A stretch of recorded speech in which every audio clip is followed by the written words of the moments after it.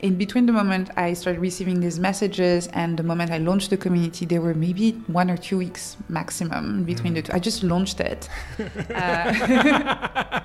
Hey friend, it's David Nabinski here in Brooklyn. Here at the Portfolio Career Podcast, we help you take ownership of your portfolio career and design the life that you want to live. Today's conversation is with Anne-Laure Lecomte. Anne-Laure is the founder of Nest Labs. You'll learn about how she started this community, this paid community that initially started as a blog, then a newsletter, and then a paid community. And it really started to take off when she decided to publish 100 articles in 100 days during the week. And so in this episode, you'll learn this journey for her while she was also at school, which is really incredible. So sometimes you think about building a side project while you're working. She built a paid community and a company while she was in school, and she's still in school. So in this episode, you'll learn about how she found her first top supporters for her community as she was building it, how you can use the generation effect to create a body of work, and so much more. As always, this episode with timestamp notes is available on my website at portfoliocareerpodcast.com. There you can also subscribe to my Substack called Portfolio Career and my free podcasting course. So excited for you to build and grow your portfolio career. Here we go with Anne-Laure. Anne-Laure, welcome to the show. Thanks so much for having me. In person. So let's just dive right in. The generation effect. What do you love about it? I discovered the generation effect when I was studying neuroscience for my master's degree a few years ago. What I loved about it, well, I guess first, what is it? What is it? What is the generation effect?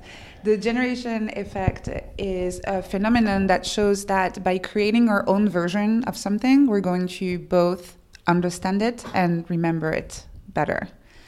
So instead of just, if you're in the classroom, instead of just taking notes and writing down verbatim what the teacher is saying, if you make a little effort to rephrase it in your own words, you're going to understand it and remember it better. And when I discovered that, I thought it was so powerful because it gave me a very practical use case for doing something that I already liked doing, which was writing. And this is why I started my newsletter, to put the generation effect into practice, to take everything that I was studying in university, rephrasing it in my own words, and then publishing it. The publishing part was more for accountability. But this is such a powerful tool if there's anything that you're interested in that you want to learn about. Just by taking that thing you're studying, writing about it, or the generation effect could be recording a little video about it, doing a little podcast about it, or whatever, creating any kind of output that is your own version of it. You're going to make it your own, and you're going to, again, understand it and remember it better. So really, really powerful thinking tool. And so like some other examples of that could be like publishing a tweet kind of thing. Like what are some ways that we can apply that? You mentioned about how you turned it into writing. What other some examples if someone's listening to this that says like, oh, this is really cool. How else could I apply it? Yeah, so writing tweets definitely works. It could be giving a little presentation about the topic to your teammates at work. It could be creating little visuals. Again, videos work, little Instagram reels. It doesn't really matter. You can choose the format that works best for you, that you're most comfortable with.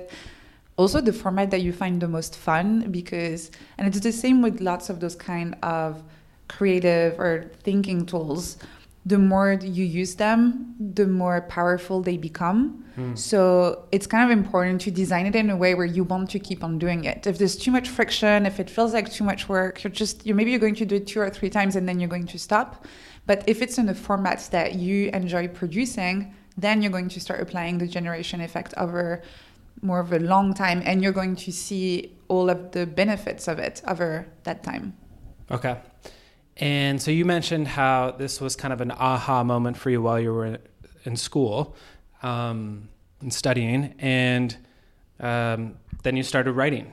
So tell us about kind of an accountability challenge that you had and how maybe started writing 100 articles in 100 days, Yes. which is just like kind of crazy just to say out loud and to look at you and be like, you did that? So tell us that story about how you took this generation effect and started just like publishing, 100 articles. Yeah, I realized at the time that I was being very self-conscious about the quality of what I was publishing. I had a lot of anxiety around, is it good enough? Should I maybe wait until I publish it? Or maybe should I not publish it at all because so many other people are better writers than I am. There's also the fact, obviously, that English is not my first language. So there's also, again, a bit self-conscious about how good my writing really was. And this is why I decided to give myself this little challenge of writing 100 articles in 100 days. More precisely, 100 weekdays, because I'm French and culturally speaking, our weekends are very important. We need rest. We need to not work sometimes. So I gave myself this little challenge as a way to kind of get rid of all of that self-consciousness that I had around writing. Because with this challenge, which I had announced very publicly on Twitter and in my newsletter, I had committed, I had kind of made a contract with my very small audience at the time that every day there would be one new article being published. And so every morning I would go through my notes, I would think back on the conversations that I've had with friends recently, or things that my teacher mentioned at school, or blogs that I had read, podcasts that I've heard. And I would think, okay, is there one topic in there that I could apply the generation effect on, rephrase in my own words, explore a little bit further, and publish? And some articles sometimes were quite long because I felt quite inspired and confident, and I felt like I could write quite a bit about it. But some of them were super short, a couple of 100 words, some of my shortest articles. The only thing that mattered is that every single weekday I would publish an article. And I would be lying if I say that now I'm always 100% confident about what I publish. I still have a bit of anxiety. I always wonder how people are going to react. But it has helped a lot. I do feel a lot more comfortable now sharing my ideas online. I have kind of embraced the idea that I can publish content, I can publish my work. Some people are going to like it and find it useful. Some other people are just going to maybe scroll past it and not click on it, and that's fine. That's completely fine. You don't have to write something that's helpful to absolutely everyone. And you just need to show up consistently, and this is how you become a better writer or a better creator in general, just by practicing and keeping on showing up and keeping on tweaking and adapting your approach so you can improve. Yeah. So you did these 100 articles, and it seems like around, I don't know, maybe article 20 or so like that, you were like, hey, there's something happening here. There's a lot of people that are interested in this. They want to learn more. They want to chat with me about this. And then it seems like maybe Nest Labs kind of started then. Talk to us about that kind of moment when you said, maybe I should turn this into a company/community. So the community came a little bit later, but I started Nest Labs when I had people who started replying to the newsletter asking if they could sponsor it. And so I did need a business entity for this. So that's when I registered the business. And at the beginning, it didn't make a lot of money at all. I'm really talking a few $100s at most, because I was not proactively trying to find advertisers for the newsletter, but I was, as long as the product that people wanted to advertise was something that I was comfortable with, like, I don't know, a brand of coffee or things like this, I was like, okay, that's fine, sure. Give me $200 and we can put an insert in the newsletter, and that was fine.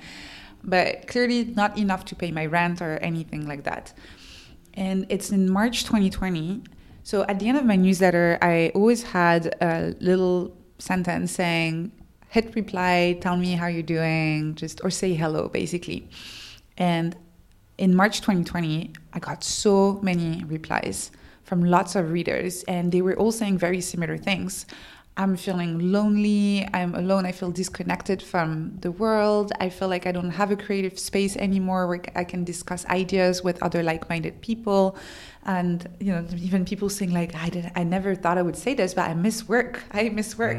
And what they missed obviously was not the work itself, but it was the human connection, being able again to think about big ideas and brainstorm and you know, be creative together. So I thought, well, is there any way I can help, basically? And I would have loved to be able to maybe help those people individually, but at that scale, it was impossible. And so this is when I thought, oh, what if I create a community, more of a peer support / peer learning community where everyone can help each other and where I am not standing in the way of people providing support to each other anymore. I'm not the bottleneck anymore.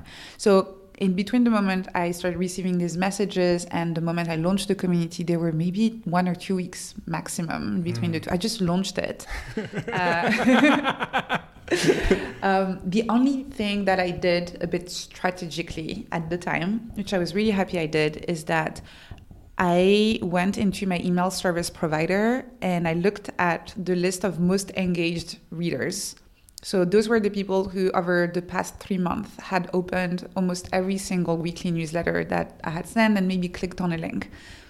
And I emailed these people individually with like a handcrafted message for that person saying, hey, thank you so much for being such an engaged reader over the past few months. I'm launching this community and I would love your feedback.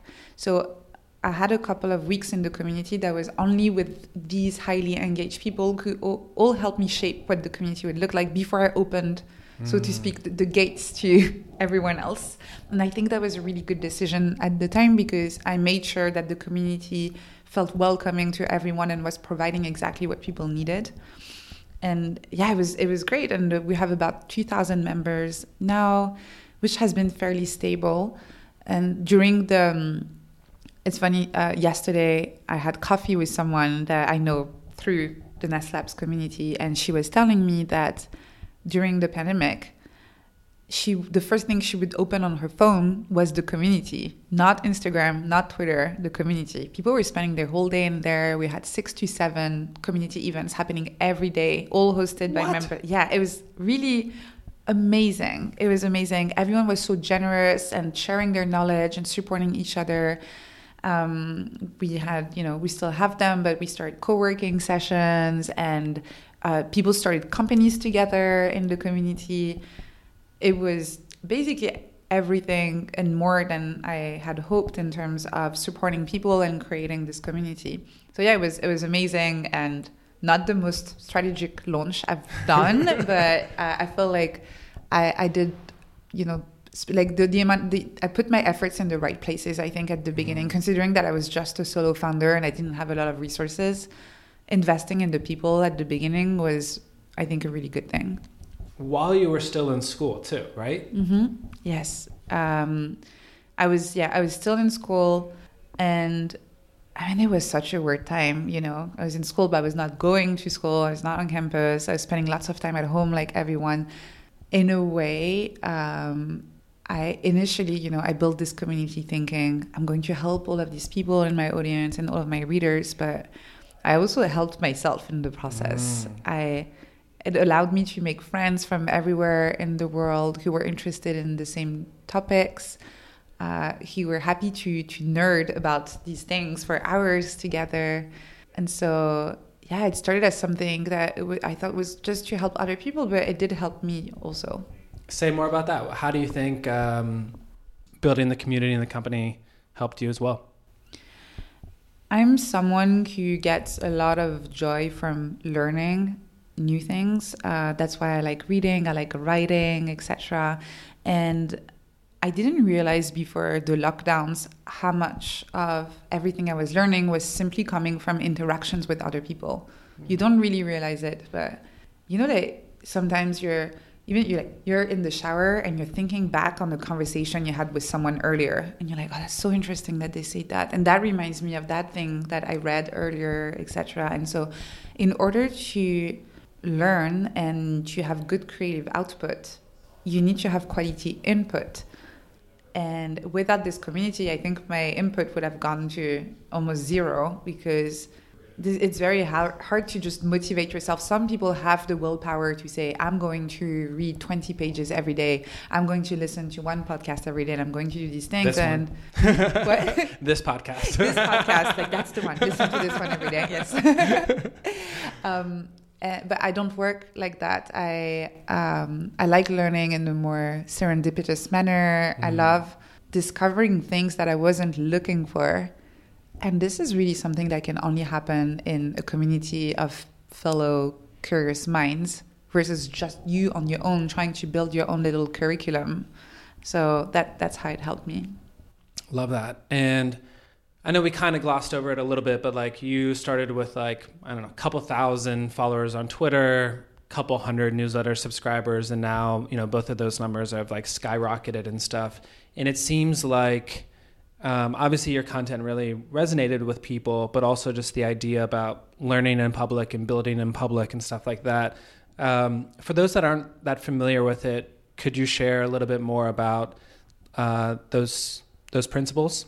Yes, I basically consider myself a lifelong learner, a public student, basically. So very often when I start writing an article, if you go on my website and you see an article about a topic, in many cases, I didn't know anything about the topic before I started writing about it.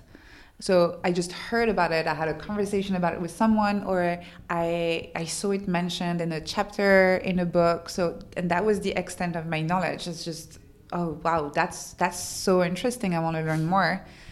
And then what I do is that I go and I start trying to understand everything about this topic, and I do research, but I also write about it as I go. And then I publish my article, and that's everything I learned. And what's really nice about it is that first, people can learn with me. It's not like an expert just telling you how things are. This is more me sharing my learning journey with other people.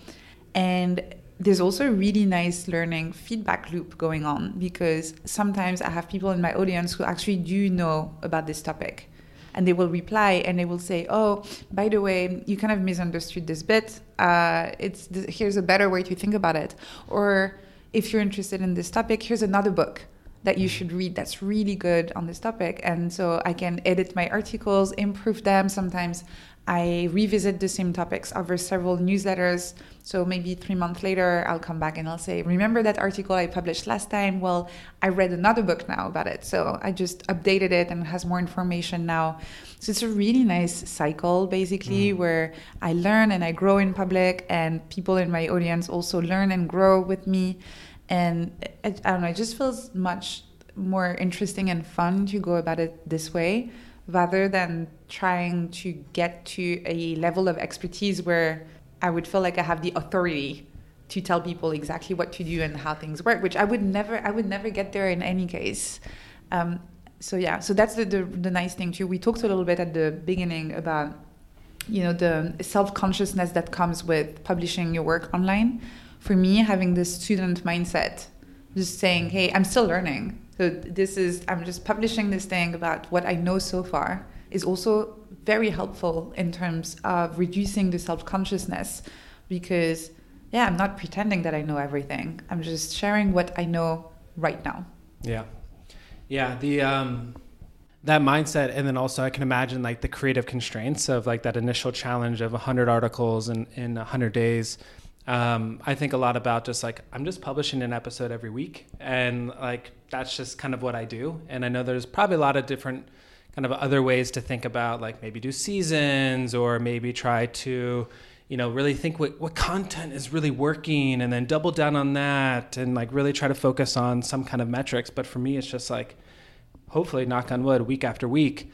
And that's been kind of really helpful for me to like figure out my kind of like creative constraint. It's like, just find a way to do a new episode every week. That's so good. And honestly, if you look at the internet and who are the people who actually end up having some sort of impact, an actual impact. So I'm not necessarily talking about the big startup founders or anything like that, but I'm talking about the podcasts that people listen to, the newsletters that people read. What a lot of them have in common is just that they kept going. Just by, if you keep going and you keep on showing up every week, whether it's a new podcast episode in your case every week, or in my case, my newsletter, yeah. Exactly. There's a compounding effect that means that in any case, like, you're going to end up finding your tribe. And it may take a few months, it may take a few years, it may take a decade. it doesn't matter. But if you keep on showing up, you will find your tribe. So it is really powerful. And in the process, you're going to grow yourself, you're going to learn yourself. And it's, you don't necessarily need to treat it as something that needs to be over optimized, where you need to look at all of the metrics and all of that. Some people do that, but they're not after the same things. They're building a business. And in that case, I can understand. You're building a business, you need to look at your conversion rate because your podcast is actually a way to sell something else, etc. That's completely fine. But if the goal of your creative work, whether it's a podcast, a newsletter, or a YouTube channel, is to learn and connect with people, then those metrics are a bit meaningless. Yeah, love that.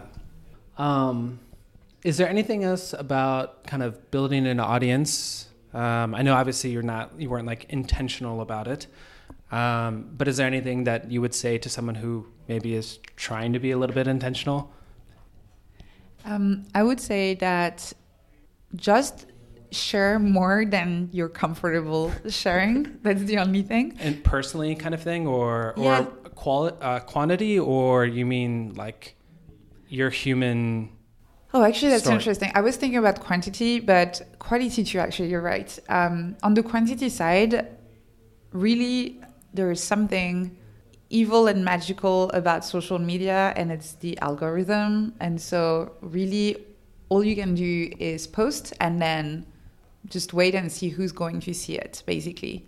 And you're not really responsible for what ends up in people's feeds. So just share everything. And that's the only thing I did consistently, was that every time I wrote a new article, I would share it on Twitter and I would share it on Hacker News. And that was the only thing I did in a very systematic manner. What's really interesting too is that I am absolutely terrible at knowing what is going to do well. Sometimes I will spend days working on a piece and I will pour my heart in it and I will read all of the books and the research papers and I will publish it and I'll be, look at this is my best work so far. And it's crickets, no reaction, a few people telling, oh, that's nice, whatever. And then sometimes it's Thursday morning, I'm supposed to send my newsletter every Thursday, and I was very busy that week. And so I just like go in my notes and I pick a topic that I kind of know quite a lot about already. I feel very comfortable. It's going to be a quick one. I write it 500 words. And, you know, I always try to send something that I think is helpful. But definitely when I send it, I don't think that's the article of the century. And then I get so many people replying saying like, that was amazing. I never thought about it this way. I'm definitely, you know, adding this to my toolbox. This is great. So the lesson here is not that I should work harder to try and understand what works well or what doesn't. It's that I have no idea. So I'll just share everything and I'll let people decide what's helpful to them, basically. Yeah. So quantity-wise, that's my small piece of advice, is just share everything. Whether you think it's good or not, you're probably the worst judge in the world in terms of how good your content is. So just share it and let people decide. And then to your point, I didn't think of that, but you're right. There is something about the quality as well. The quality of being human and authentic and vulnerable. You don't necessarily have to do that, because I know a lot of very successful online creators that actually don't share a lot about their personal lives and their struggles and all of the emotional work that goes into, working online, etc. So you don't necessarily have to do it, but in my case, it's definitely been really helpful to have that human connection with people. But it's also probably due to the fact that I write about topics that are relevant to this. I write about the struggles of creative work, about mindful productivity, mental health at work. I write about burnout. It's really hard to write about these topics without also putting a little bit of yourself in it. Yeah. So I would say that this one is optional, and it's more of a question of how comfortable are you sharing more about yourself, how to be vulnerable online. The internet can be a bit brutal sometimes, so I would not blame anyone for wanting to have a little bit more of a distance in terms of who they are as a human and their work they publish online. Yeah. You talked about this idea of like, building with the community and sharing ideas and this kind of generative process. And I think I've heard you talk about before about how you didn't really kind of want to let people down to some extent. And so that's why maybe you kept on writing. It's kind of like a weird, almost like inverse hack where like you don't want to let people down, but then it ended up leading you to success. How else do you think that kind of shows up in your world? Yeah, the accountability piece is really powerful, I think. And again, it's really about where do you apply it. So for me, not letting people down is that I had a very, very simple contract with people, which was every Thursday, you're going to receive a newsletter from me.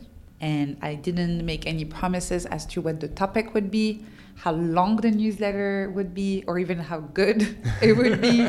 The only contract that I had with people is every Thursday in your inbox, there's going to be an article from me. So keeping it very simple.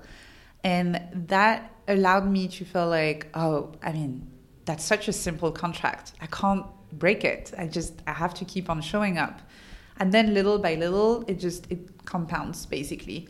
And it's the same with a lot of things that I do. When I started a YouTube channel, that's what I did. I decided to do it every week.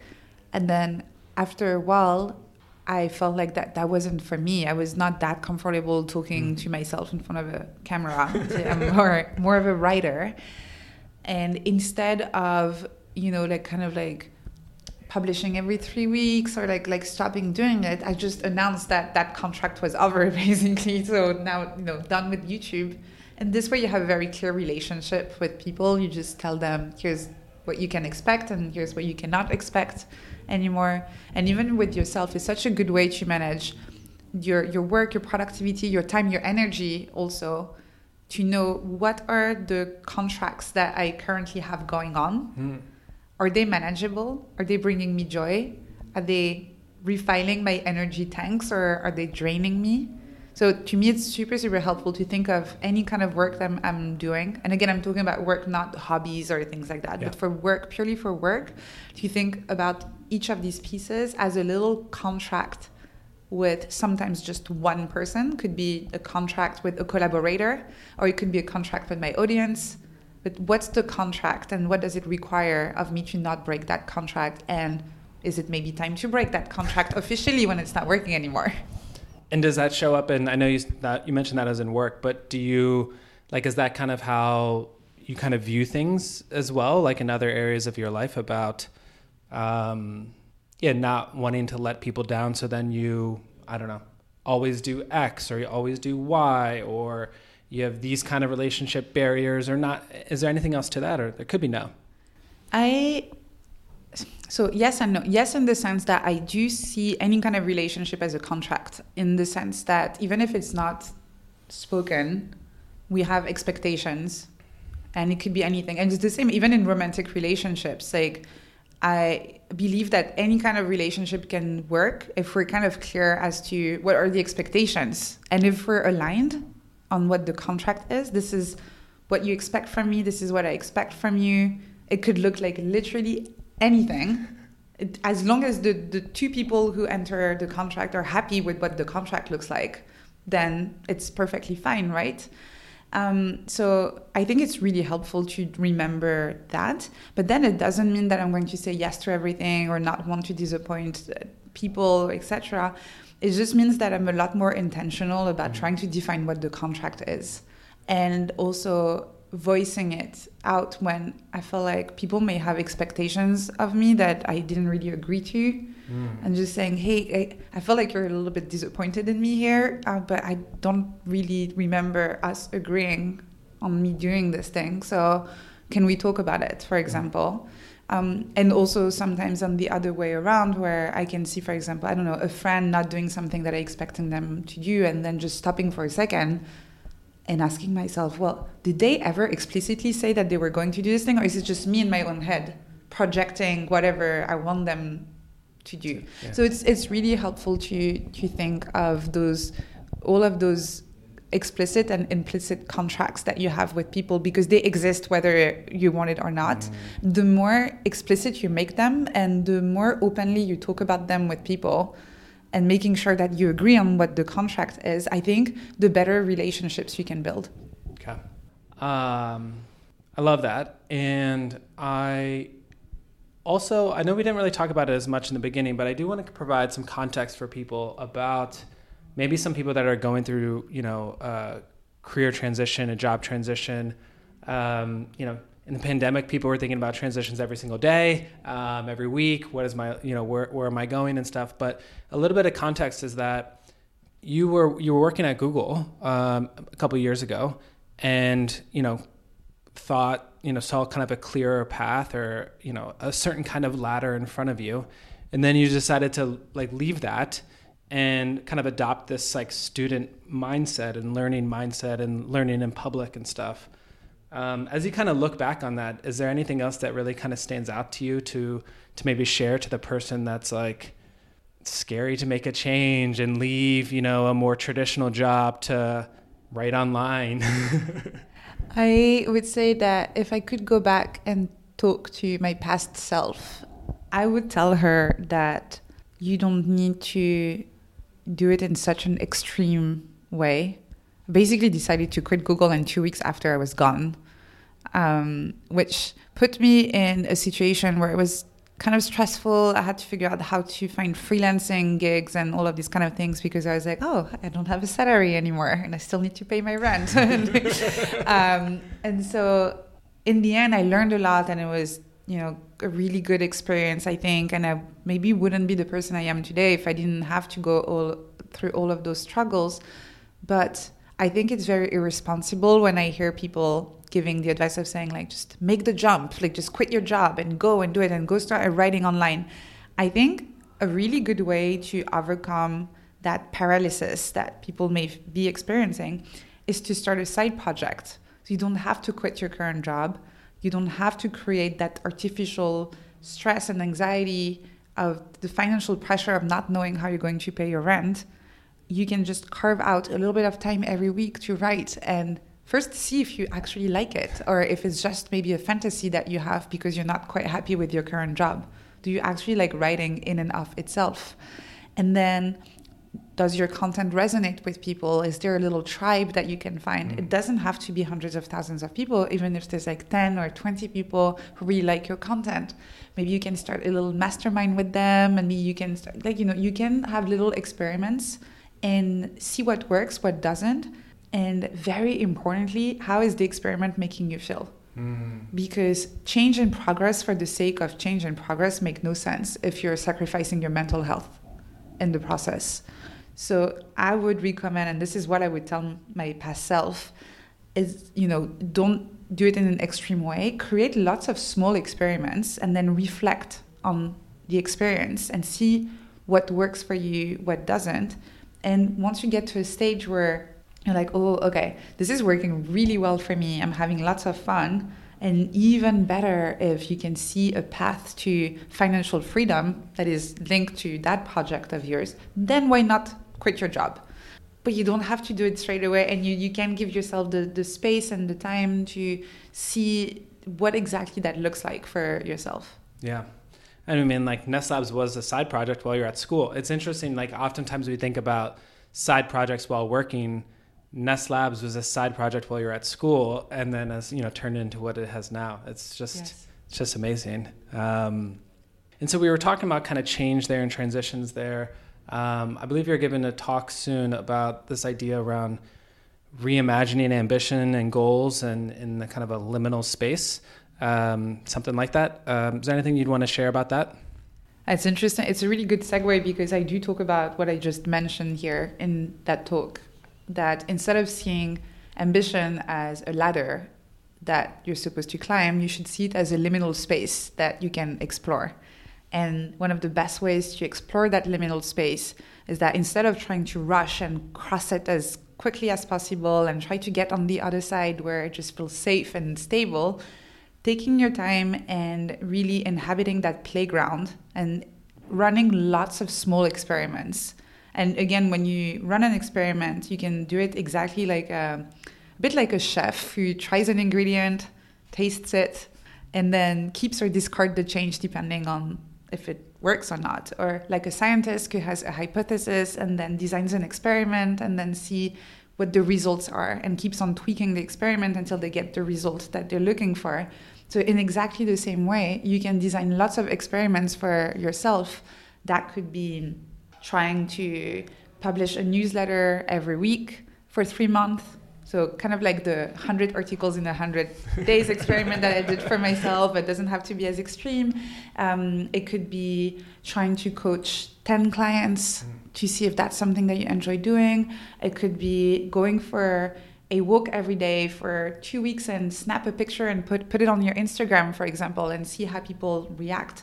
So those are small experiments that you can run. And then, again, just like the chef who's tasting it and the scientist who analyzes their data, reflecting on how that feels. So what are the results? Yes, sure. Is it successful? Do you get lots of engagement? Fine. Important.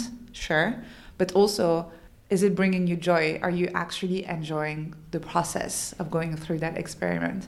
So you can run a lot of these. And to me, this is one of the most powerful ways to really inhabit those liminal spaces, and instead of clinging onto a ladder, really letting your goals and your ambitions emerge through that experimental process. Is there there's a lot more to go on. Is there anything else you want to share? I know we could keep talking for a lot longer, but is there anything else that you definitely want to touch on? And if not, how can people keep learning from you? Yeah, no, we could talk for hours. So I think, so if people want to learn more about my work or receive my newsletter, they can go on my website. It's nesslabs.com, nesslabs.com/newsletter, if they want the newsletter. And it has everything, my links to my Twitter and everything. So it's the best way to stay in touch with me. Awesome. Thank you so much. Thank you.